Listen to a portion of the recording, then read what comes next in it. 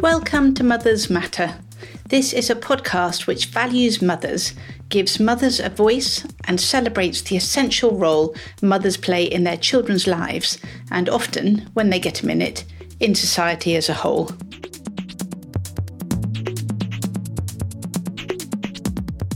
My guest is Erica Komisar. She is a New York-based psychoanalyst, a parent coach, and an author of a book which I think is absolutely brilliant, and not just because I agree with all of it. It is called Being There: Why Prioritizing Motherhood in the First 3 Years Matters. It's a fantastic book, and I can't recommend it enough. So it's called Being There: Why Prioritizing Motherhood in the First 3 Years Matters. I was really keen to talk to Erica because she has a psychoanalytical background. She understands an awful lot of what's going on in babies and children's and adult brains. And also she is prepared to speak up for the value of mothers, particularly in those first 3 years in their children's lives. Because it's my podcast, I also wanted to ask her about teenagers, which is a subject very close to my heart, and also about the big issue of maternal guilt. I don't think there are any mothers which haven't felt at some point guilty. I know I have, at some point. But guilt is often used as a reason not to discuss the things that might make us feel guilty. So I was really keen to talk to her about guilt because it's something I've heard her speak on before. So I hope you'll really enjoy this podcast, and feel free to go and buy her book.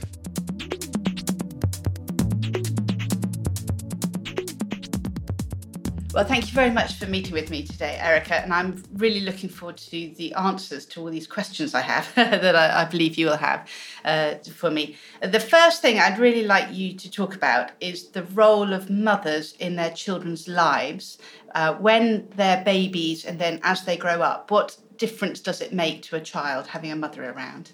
So thank you for having me today, Claire, to talk about such an important topic as mothers, and that mothers matter.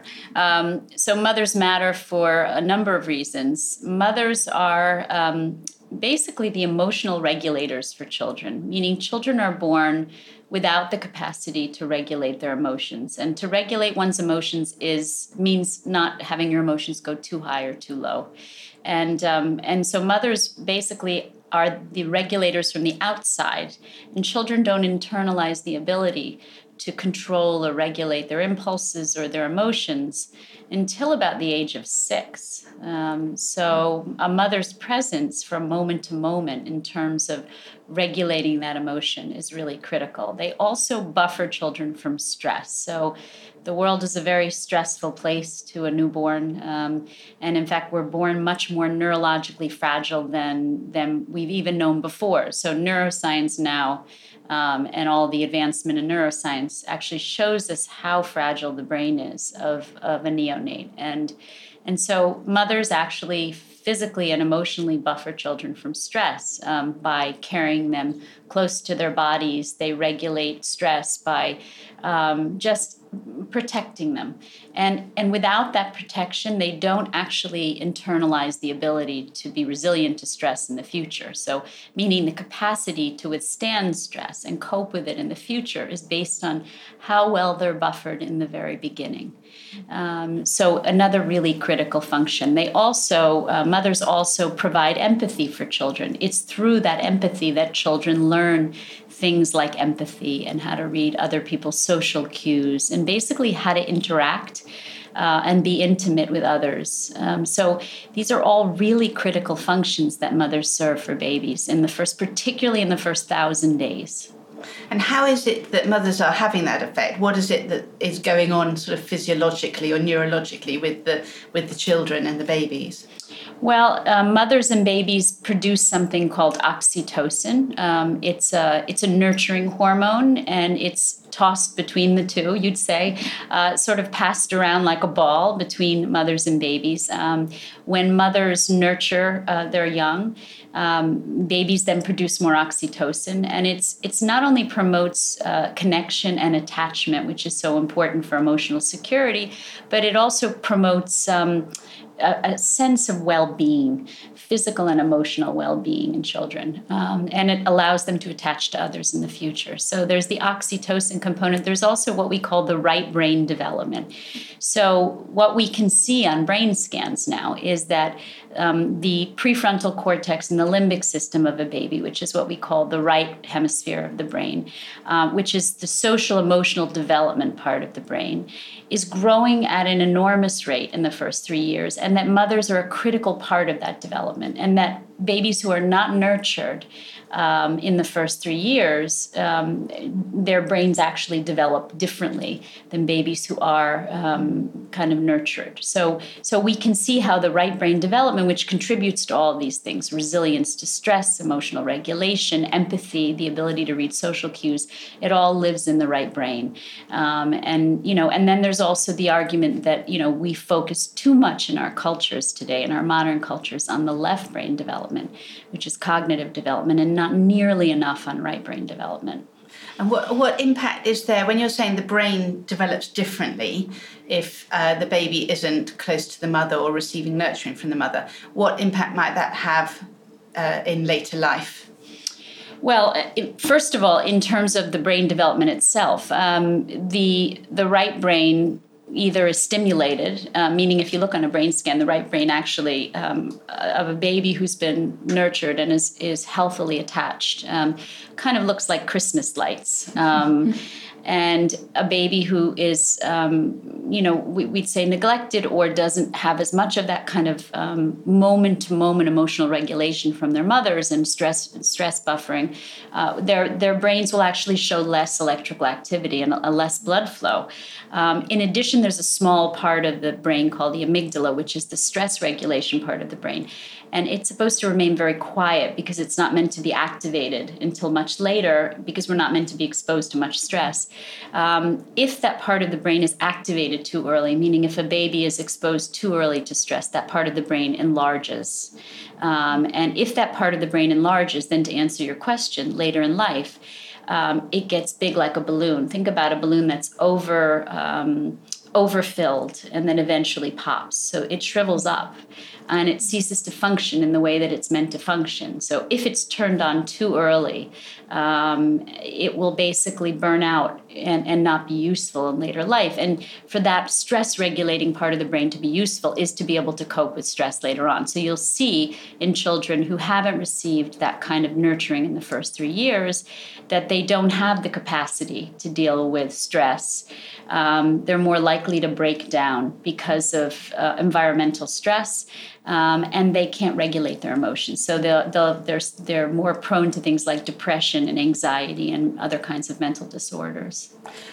And would you say, how long does that effect of the mother, how long is it relevant for a child? How long do they benefit from having a mother around in terms of age?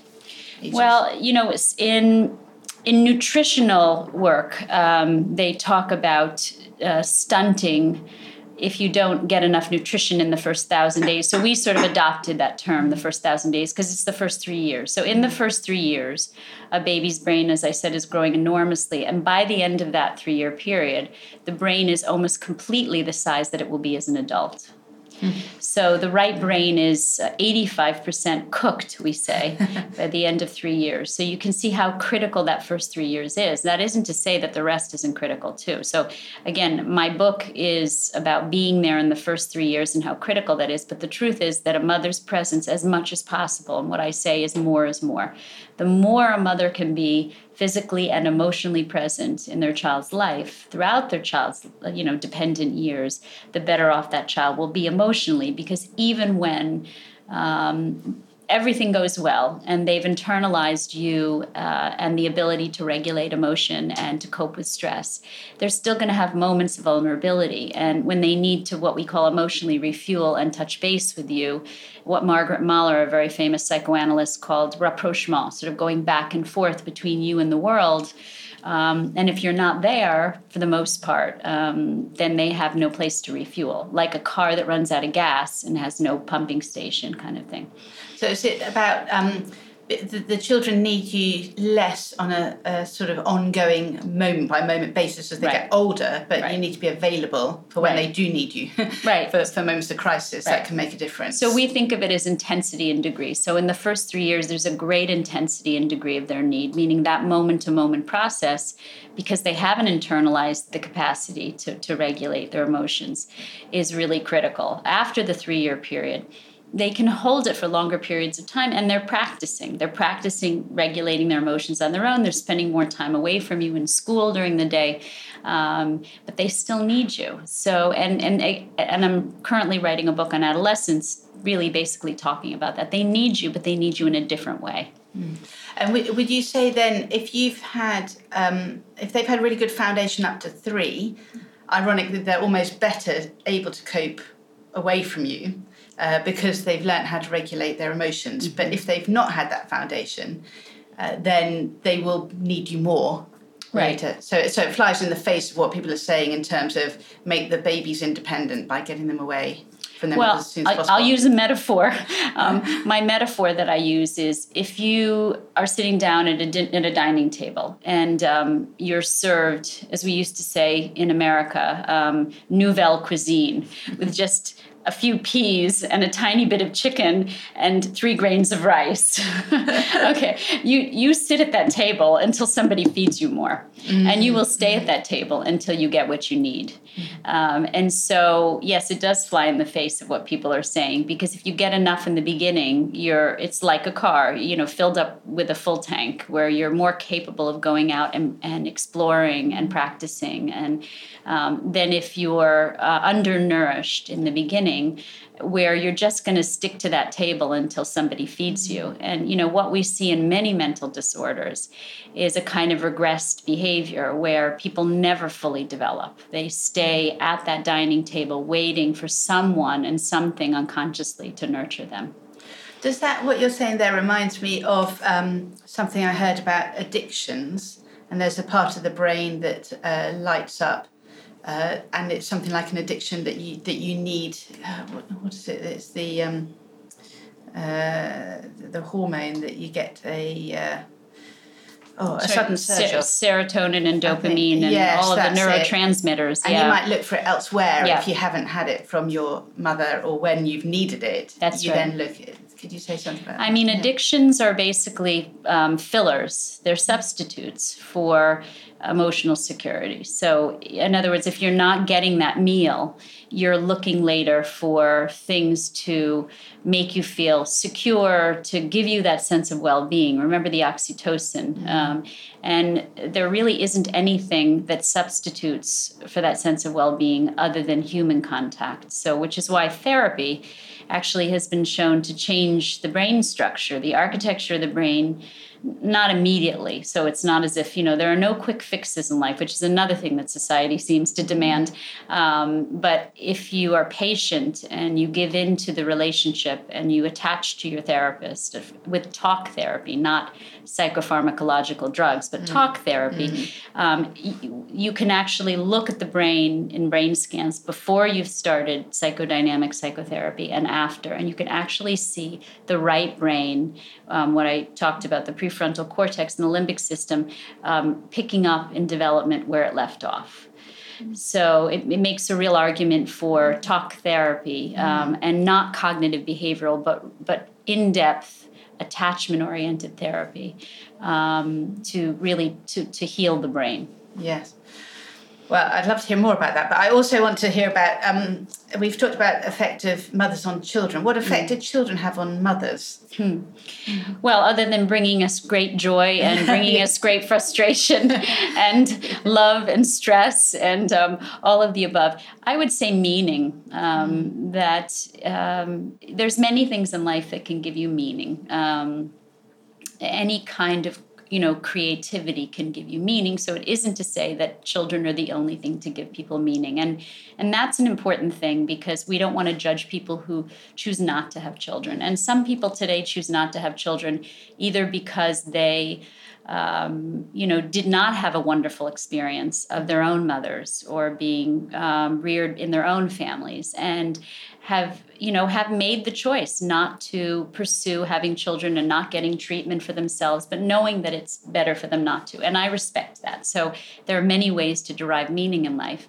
But certainly having children is one of the greatest ways that we know of having meaning. And when we talk about legacy, we're not really talking about legacy of any great intellectual or financial sort of things we're passing down, but really that the love that we give our children is our legacy. So it's meaning, it's legacy, it's a sense of well-being that you have as a mother when you nurture your children well.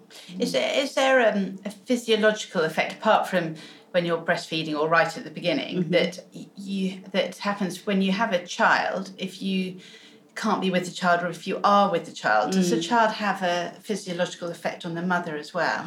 Well, remember the oxytocin. So oxytocin is also a pleasurable hormone. So it makes us feel a sense of well-being. It makes us feel happy. It makes us feel attached. It makes us feel loved. So when we nurture our children, we produce oxytocin in our own brains. It also produces oxytocin in the baby's brain, which then, again, as I said, is like a baseball passed back and forth. Produces more oxytocin in the mother's brain. So more is more. The more we nurture, the more oxytocin, the more the sense of well-being in the mother. So what happens is often today when mothers are separated from their babies for reasons they often can't control. I mean, we sometimes have to work or we have to be away from our babies. And when we are, we can feel a pull towards them. And that is not, that guilt or that pull that we feel towards our babies is natural. It is biological. It is instinctual. And so it's not something that we want to sweep under the carpet or sweep away. We actually want to pay attention to that feeling. And whether that feeling instructs us. So, I talk a lot about guilt, and I know you're going to ask me about guilt because that's a very common question. Start talking about it now. Okay, Please do. So what about guilt? Yeah. And what does it have to do with biology? Guilt isn't just emotional. It has everything to do with biology, meaning our pull towards our babies has to do with our own brain development.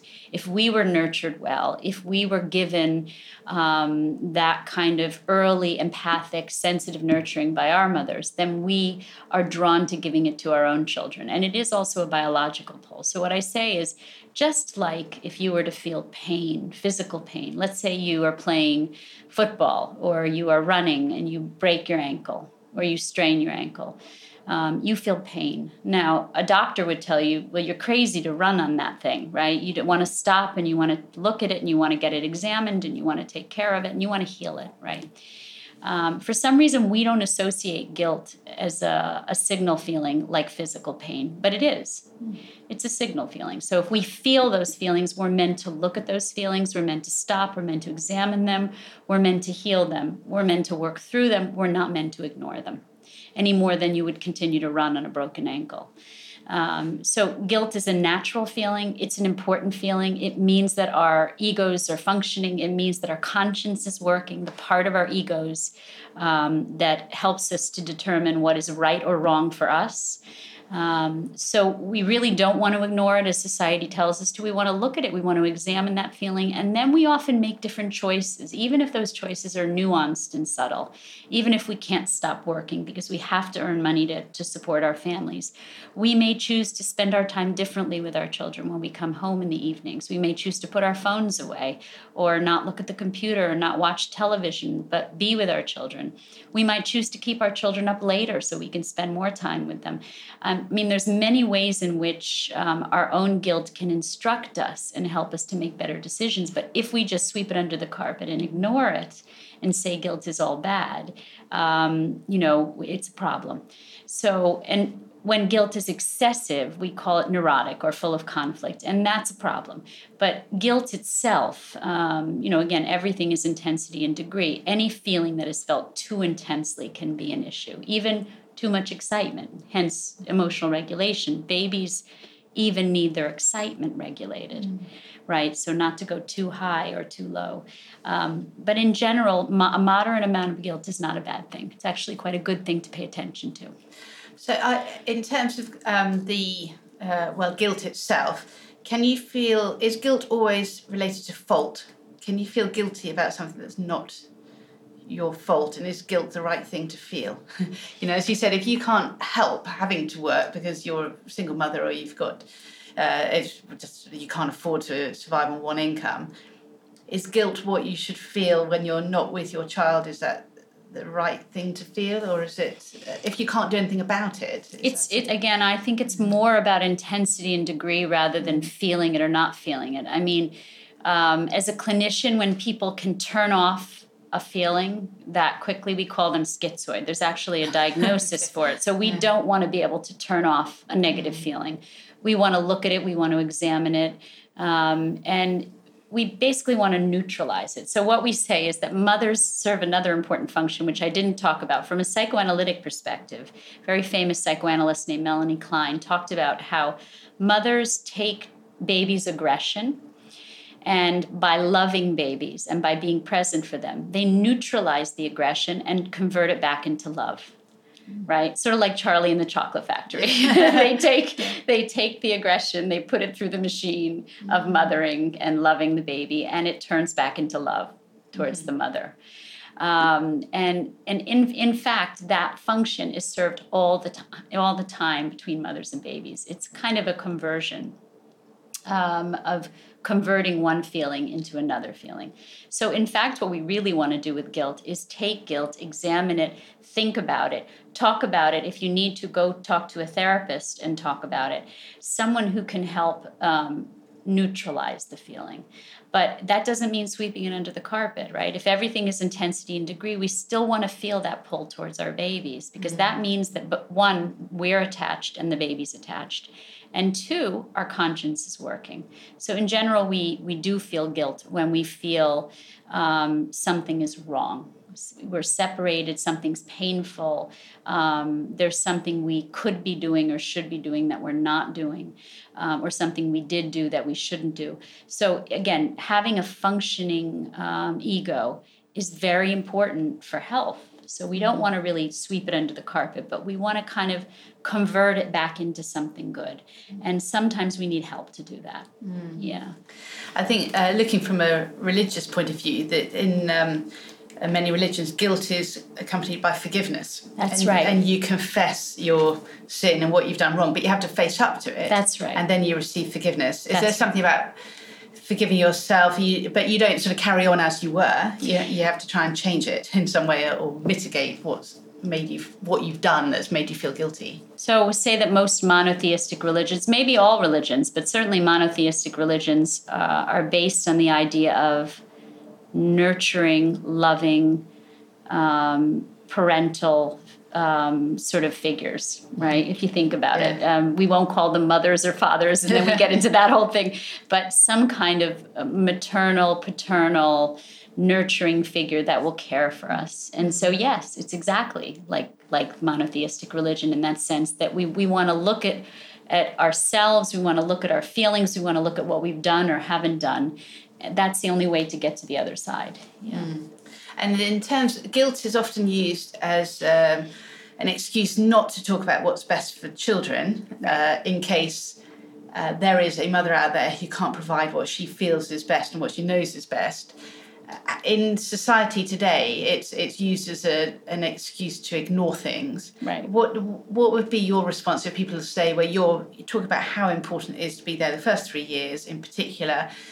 You shouldn't mention that, because particularly in America, where maternity leave is so short, so many people have to go back to work, so we just won't talk about it. What do you think? What could we say in response to that sort of approach? Well, I mean, I think we always want to think about what's ideal first. I mean, I think that's, as human beings, that's just where we go. We want to give our children the best, do the best for them. We all have good intentions. So, we all think about what's best for our children, right? Mm-hmm. So I think, yes, there's a sensitivity about talking about what's best for children. And, what is best for children is if they can have a primary caregiver, be it a mother or father, whoever that caregiver is. Most of the time it's a mother, but today sometimes it's a father. Having a primary caregiver who they rely on to buffer stress, regulate their emotions, and teach them empathy. So that connection is the best that you can offer your child from moment to moment in the first 3 years. If you can't be there, then the next best thing would be to have a loving, sensitive, empathic surrogate. And that surrogate might be the non-primary caregiver, the other of your spouse, or it might be a family member, it might be a grandmother, it might be a grandfather, it might be a hired caregiver who is very sensitive and empathic and nurturing. I always say choose sensitivity and empathy over organizational sort of organizational perfection, or avoid the strict nannies, or the ones who are officious and organized and clean your house well, but pick one that's really going to be emotionally present for your child. So, sort of we go from best, better to good, right? So, but in the same way, it's become politically incorrect to say that breastfeeding is best. And we know that breastfeeding is best for children for so many reasons.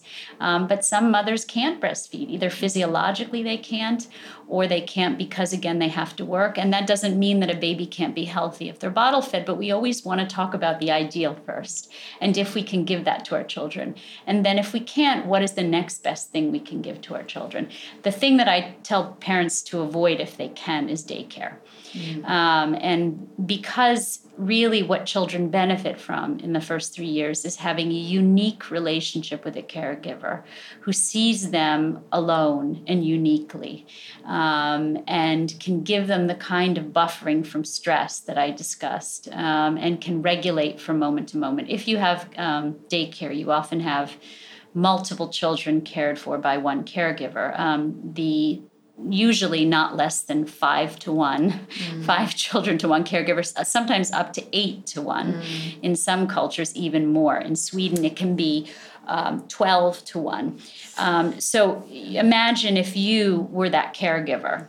Let's be generous and say 5 to 1. If you were a caregiver caring for 5 children under the age of 18 months or under the age of a year, how much moment-to-moment buffering and regulation could you do for each individual child? And the reality is you can't. And so if you don't have the resources, again, we think best, better, good. If you don't have the resources for a single caregiver, then share a caregiver with another family. Find another family, and you'd say the ratio of 2 to 1 or even 3 to 1 is far better than 4 or 5 or 6 or 7 or 8 to 1. So share a caregiver and have it be in a home setting where it's much more comforting and less stressful for a baby than an institutional setting. Yes, and think about in terms of when you are at home with your baby, it's not just enough to be co-located and coexisting, is it? What is it when you're in the house, in the home, that you need to be doing? There's no point leaving your work and just being there. Right. What would you see if someone was being sensitive and nurturing? What would it look like? Well, I have the easiest way to describe it: interested.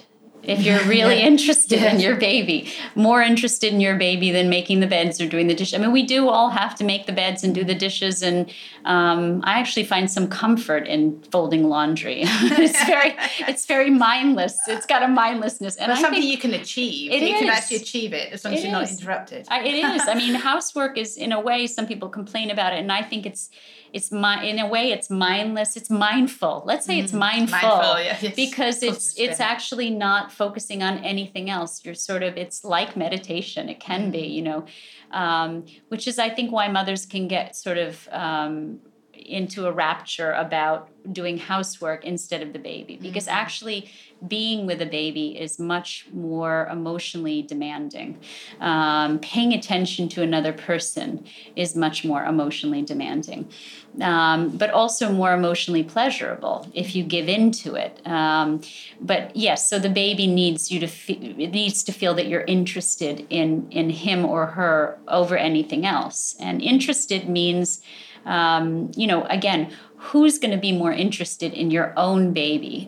We say it's quite normal to be bored with someone else's baby, but who's going to be more instinctually interested in your own baby than you? So when you pick a family member, for instance, to be your surrogate caregiver, that's far better than picking a paid caregiver, because that paid caregiver, no matter how much, and we call it sort of as if, no matter how much they might attach to your child, that child is still not part of them and is still instinctually not one of their own. And they also have a sense that at some point they'll need to separate from that child and leave that child. Whereas you or your spouse or your mother, a grandmother, is going to have a different kind of investment in that child, more interest. If you think about it, the interest in that child is what makes them feel interest in themselves. It gives them a sense of self-esteem ultimately. So to have your mother be ultimately more interested in you than anything else makes you feel special. It makes you feel interesting. So, is there I've never thought of this before, but is there a link between a sense of or a lack of feeling that someone was interested in you when you were little to social media affirmation? I'm just going to throw that out there. Absolutely. Absolutely. I mean, look, we all want affirmation and we all want reassurance, even when our mothers and fathers did give us a great deal of reassurance and affirmation. So social media is like too much sugar, right? It's like, in fact, it's sugar because it's like empty calories, because it's got a quick rush to it, because it feels like we're being affirmed. But it's got a superficial kind of and very immediate but not lasting effect on people. So it means that they need more and more and more and more. But yes, certainly addictions to social media, as you can see in some young people, how they can't remove themselves from their phones. And, it's again, being hungry. It's being at that dining table and not having gotten enough and sitting there and saying, where's the next course? Yeah. I've heard you speak before, obviously, and one of the questions someone asked is, if you weren't there as much as you hoped you would have been when they were little, is it too late by the time they're teenagers? Is there anything you can do at that stage? Well, that's what the next book is about, and the answer is yes, because you can do things. You have two critical windows of brain development. When the brain really has bursts of growth, but also reorganizing. One is 0 to 3, which is what the first book is about. The second is adolescence. So in adolescence, which is now we have it classified as 9 to 25. And we know that now, again, only because of neuroscience, because we can look at the brain and we can see that it still keeps changing and growing till about 25. So we say the majority of the growth is over by 25. Doesn't mean that it's not plastic. Our brains are constantly growing and shrinking throughout life. So we say they're always plastic. The brains are always plastic. But the majority of the growth ends by 25. So between 9 and 25, you have another critical window of brain development when the brain is reorganizing.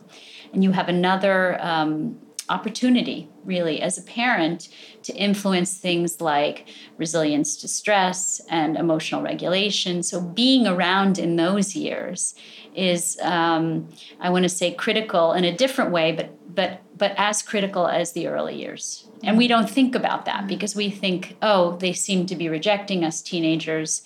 Pre-adolescents and adolescents seem not to need us, so we can just go off and do our own thing. And sometimes we even do it as a response to feeling rejected by them. So we've given them so much, and now they seem not to want us. And the normal process of separation is that they have to push us away, like pushing a boat away from a dock with a very strong current, right? You have to give it a shove. And sometimes they really kind of shove the dock. The more attached they are to us, the more they have to shove to move away.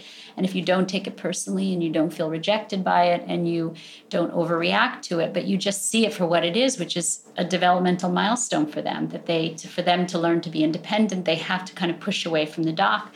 But they're quite vulnerable, much more vulnerable at that stage, quite similar to the 0 to 3 stage. There's a lot of similarities between toddlerhood and adolescence in terms of their vulnerability, in terms of brain development. And so they actually are kind of going through a whole kind of another period of, emotional securing or not. And so your presence then is very, very critical. And is it in terms of just being available for when they need you? Is that what's most important? Well, the way I like to put it is parents of adolescents are a little bit more like wallpaper. And that parents don't like to hear that. But wallpaper in the sense that you're not always needed, but you're always there. And so when they do need you, so the way I put it in my book is when the door opens, and an adolescent's door closes most of the time, and it stays closed most of the time. But when it opens, if you're there when it opens, then you're the person that they talk to about their feelings. You're the person that they share their day with. You're the person that is then able to observe their moods and what's going on. If you're not there when the door opens, it's like jump rope, right? So it only comes around every once in a while. But if you're not there when the door opens, then you missed an opportunity, and then you have to wait for the next opportunity. So you can't just go into a teenager's room and bang on the door and say, I'm here now and talk to me, because they will have gone through their cycles of being closed then. So the more you're around, the more likely you'll be there when the door opens. And that's both a real thing and a metaphor, because the door opening may be walking in from school and having a sad or long face and being there to say, I see you're not doing so well today. What's going on? And if they go into the room and shut their door, when you do see them, when you come home from work or whenever you've come home, they may be in a completely different state and you may have missed. So the way I think about defenses with teenagers is it's like going to the beach. Defenses in general are like going to the beach. Remember when you had little kids and you went to the beach, they would dig holes. Little kids love to dig holes. The beach is endless entertainment, right? Because they dig and dig and dig. And you just sit there and they're digging and digging. Here we dig to Australia from here. I don't know. That's right. We dig to China. Yeah. But the idea is, you dig and then, but if you come back the next day to the beach, the hole has filled in. So if you think about the idea that that's what defenses are, that if you dig, but then you leave them, they fill up again and you have to dig again, just like the hole at the beach. So if you can think of when the door shuts, you might as well say the sand has filled in the hole. So, you want to be there as much as possible because you want to be there when there is an openness in them, and you can't predict when that's going to be. And you can't force it, and you can't do it on your time. You have to do it on their time. I was talking to someone who said that teenagers will test you by picking a time when they know you're busy and you're just about to serve the lunch or something crucial, so that you then reject them by saying, I'm busy now, and they think, well, that's what I expected. That has confirmed my opinion of life. And I think that's our view as adults. But I think, in fact, they can't control it. Okay. I think, in fact, what happens is they have moments of openness that are out of their control. Sort of like I get headaches once in a while, and migraine headaches, and I can't control when I get one. I get one when I get one. They can't control it any more than I can control my migraine headaches. When they come, and when they don't come, they don't come. And so if they happen to come when you're setting the table, that's when they come. And in a way, if your teenager reaches out to you when you're setting the table, what I'm going to encourage you to do is drop everything, just like you did when they were toddlers. It isn't moment to moment, but in a way, when they come to you, it is. It's not every moment, but in the moment they need you for emotional regulation, they can't wait. They're like toddlers again. I remember my daughter saying when she first started school, and she got really good reports, so she'd come home and be awful in the evening. And I said, but you're doing so well at school. She said, I can't be good all day. I have to let it out in the evening. And I quite often, I like other people's teenagers. I enjoy youth. But then you talk to their mothers and they say, oh, they're awful. They're awful at home. And I have a feeling that, that teenagers have to be at their worst. You have to be the buffer to absorb the worst of them as such, so they can then get that out of their system to go and behave well somewhere else. Is that what's going on? Yeah, you're the shock absorbers. I don't know, is that the way you use the same thing in England? Yes. So cars have shock absorbers. That's what you are. Sometimes I'll say you're the digestive system for children. Mothers digest strong emotions for children, whether they're little children Or, again, that conversion idea, you're basically taking very strong emotions, you're helping to listen, you're helping to be empathic, you're helping to interpret, you're neutralizing them, you're basically converting them into something else. Through that understanding and through that interest and through that empathy, you're converting those feelings, whatever they are, anxiety, depression, anger, sadness, you're converting it back into something that is what we call emotional homeostasis, but basically converting it back into well-being. So would you say one of my cousins who's American was reading a book about self-esteem for mothers of teenagers.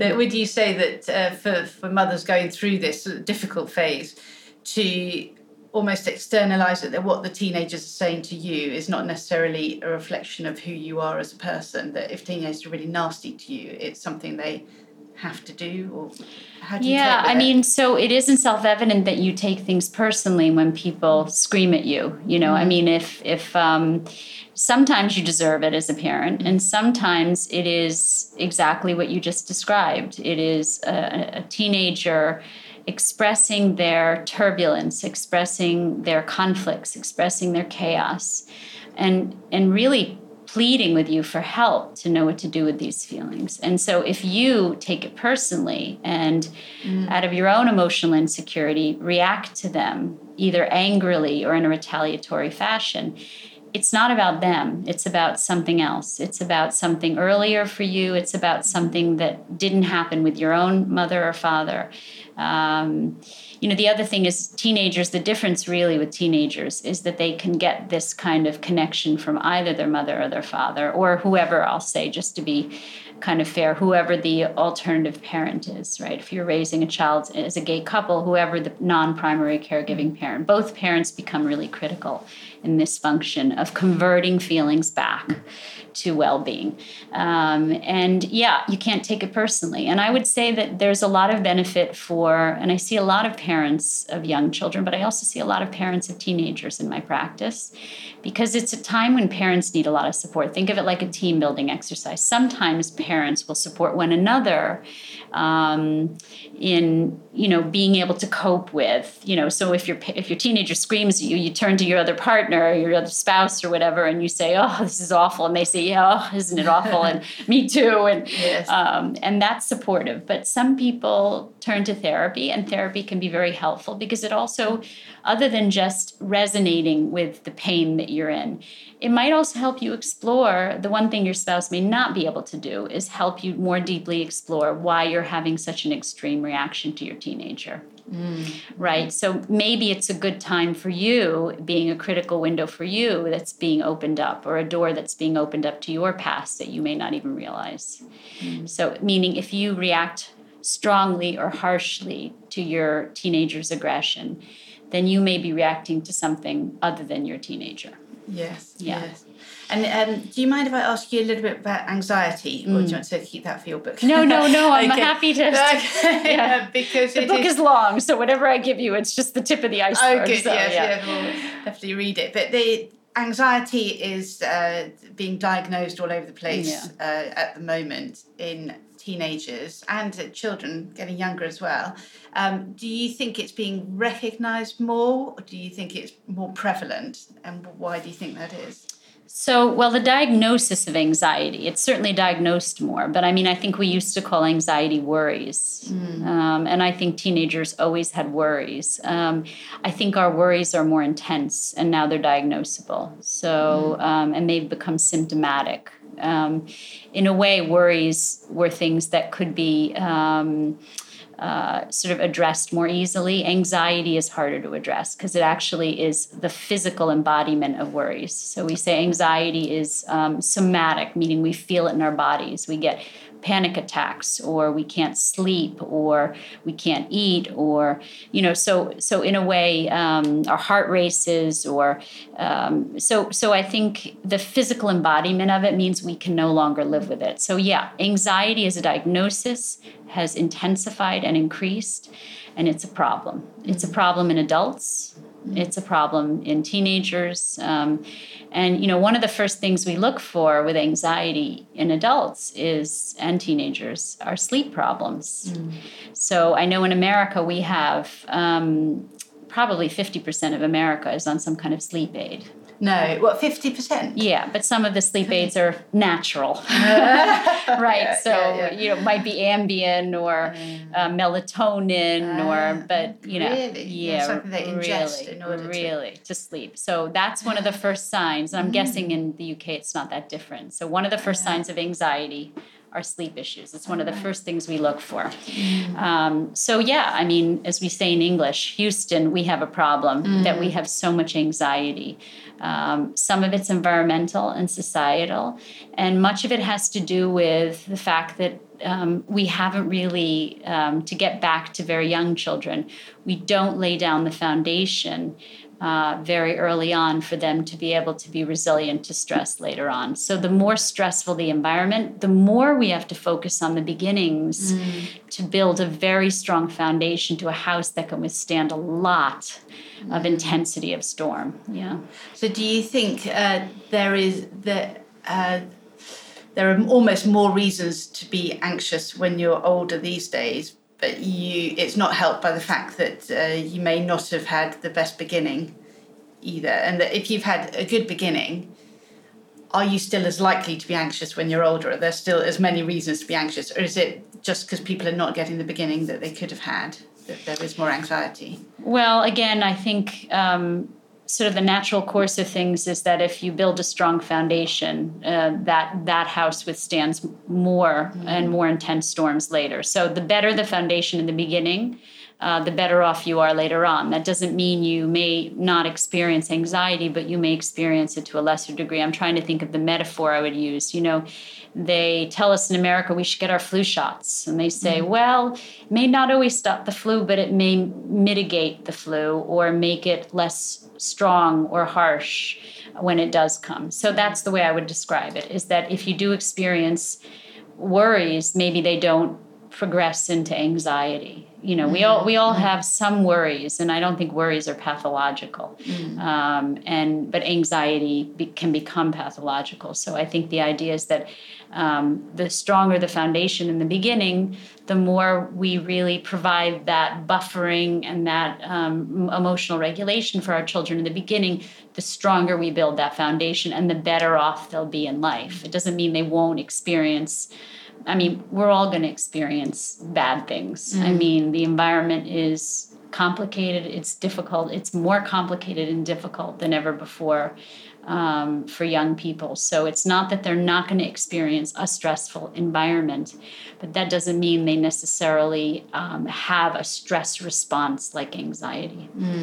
So is it, I don't know what the background to it is, but everyone says social media, that it seems to be that is a cause. But then there's been reports here saying if you are someone who's prone towards anxiety, you are more likely to depend on social media, that they're finding a correlation between people who are already anxious and people depending on social media. So there's another cohort of people who are more secure or well attached, who can cope with social media and are not being negatively affected by it. So it seems to have an intensifying effect. Is that something that you've heard about?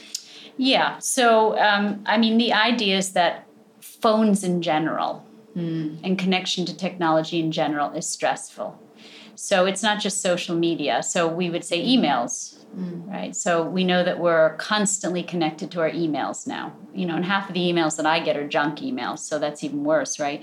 But we're constantly trolling our phone for our emails or our text message. And that's not even social media. So there's something about not being able to disconnect from the urgency of situations that is causing great stress, really. And if you ever doubt this, just try an experiment, which is don't look at your phone on a day when it matters less, maybe a Saturday or a Sunday. Make a deal with yourself not to look at your phone other than once in the morning and once in the evening, and leave your phone alone and your computers alone, and see how your stress diminishes, see how the cortisol goes down. So social media's got an additional thing going for it, which is that it is about constantly comparing yourself to other people. Now, that's a very stressful thing, and it's very stressful to young people. So it is stressful no matter what, whether you're an adult or a child. But for a teenager who is in a period of development where you'd say part of adolescent development is self-consciousness, is a kind of social insecurity, finding their identity and place in the world. So at a time when when the paint is wet, that's the metaphor I'll use, or when the cement is wet, they're constantly trolling for, as you say, reassurance or comparisons to other people. And half of the comparisons we know aren't even real. People standing in front of There's a funny commercial in America of a fellow on his phone doing social media in front of a screen with a picture of a beach behind him. And the person on the other end of the line, turns out, can't see him. And he said, "Oh my God, I spent so much money to get this picture of the beach behind me and you can't even see me." So we know that half of the comparisons are not even real, but those kinds of comparisons. And that just encourages, rather than, remember I said neutralizing, kind of converting some of these worries into something in terms of well-being. It's not converting, it's actually heightening teenagers' anxiety about where they stand in relation to other teenagers, and are they as pretty, are they as smart, are they as successful? It's even more than just emails and texts. It sort of has that additional kind of destructive nature. Well, just before we finish, just as a sort of overview, what you've spoken about shows how important mothers are in children's lives, how much they matter in the early years and in the adolescent years and all along. But that sort of message meets with the barrier in media and in circles where people say, well, that's unachievable. How are you finding the response to what you're saying in the States? Well, I don't think it's different than here. I think people are either very receptive to my message and feel very reassured by it. And, particularly mothers who have gotten a lot of flack over the years for maybe they stopped work for a while to raise their young children or took a break, or they valued being at home with their children and society didn't value that, or their spouses didn't value it, or their friends made fun of them for it, or so they feel reassured by the book. And I think, mothers who are on the on the verge of making a decision, sort of who are conflicted, maybe ambivalent, also can feel quite reassured by the book. I think it can also trigger in mothers who have made decisions that they may or may not be content with some sense of guilt and even defensive anger. And the way I think about it is, again, guilt and even defensive anger. As a psychoanalyst, that's what I do all day. So for me, these are not unfamiliar feelings, and they're not necessarily bad feelings. If you have a very strong reaction to something, it's probably a good sign that it's touched something in you that you probably should look at. So if you have a very strong reaction to any of the things that we're saying today, which are just fundamental, babies need mothers and mothers need babies.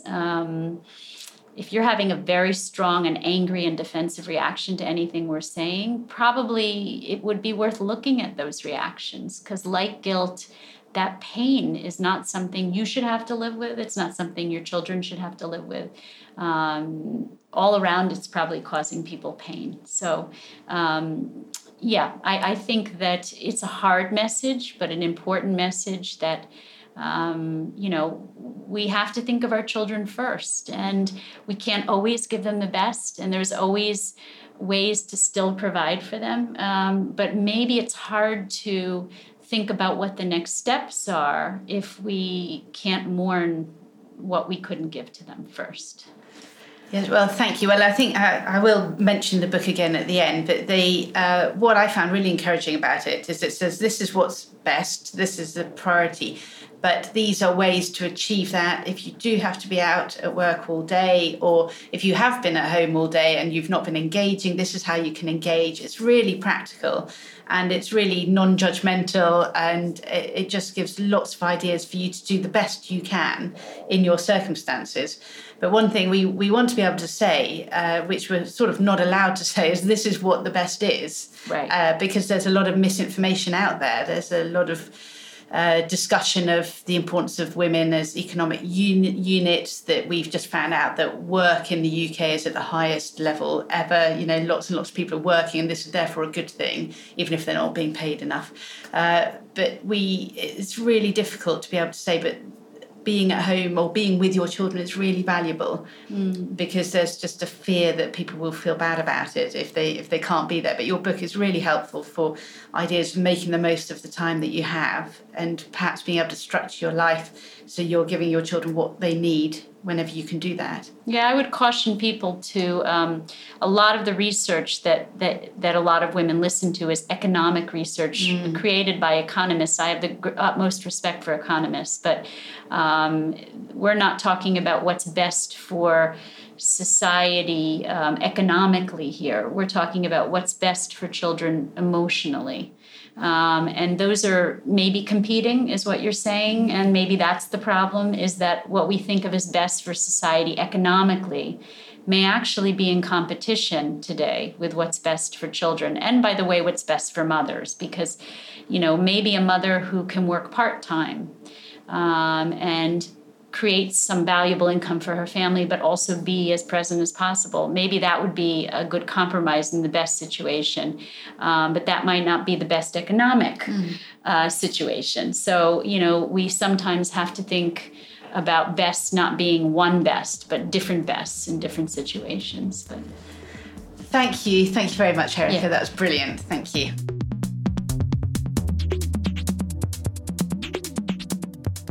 Thank you so much for listening to this podcast with Erica Commissar. Just a reminder, her book is called Being There: Why Prioritising Motherhood in the First 3 Years Matters. I'd be happy to hear from you. I'm on email mothersmatter@outlook.com, on Twitter @podcastmothers, and Facebook and Instagram, Mothers Matter Podcast. I'd be really grateful if you could like and share. That'd be brilliant.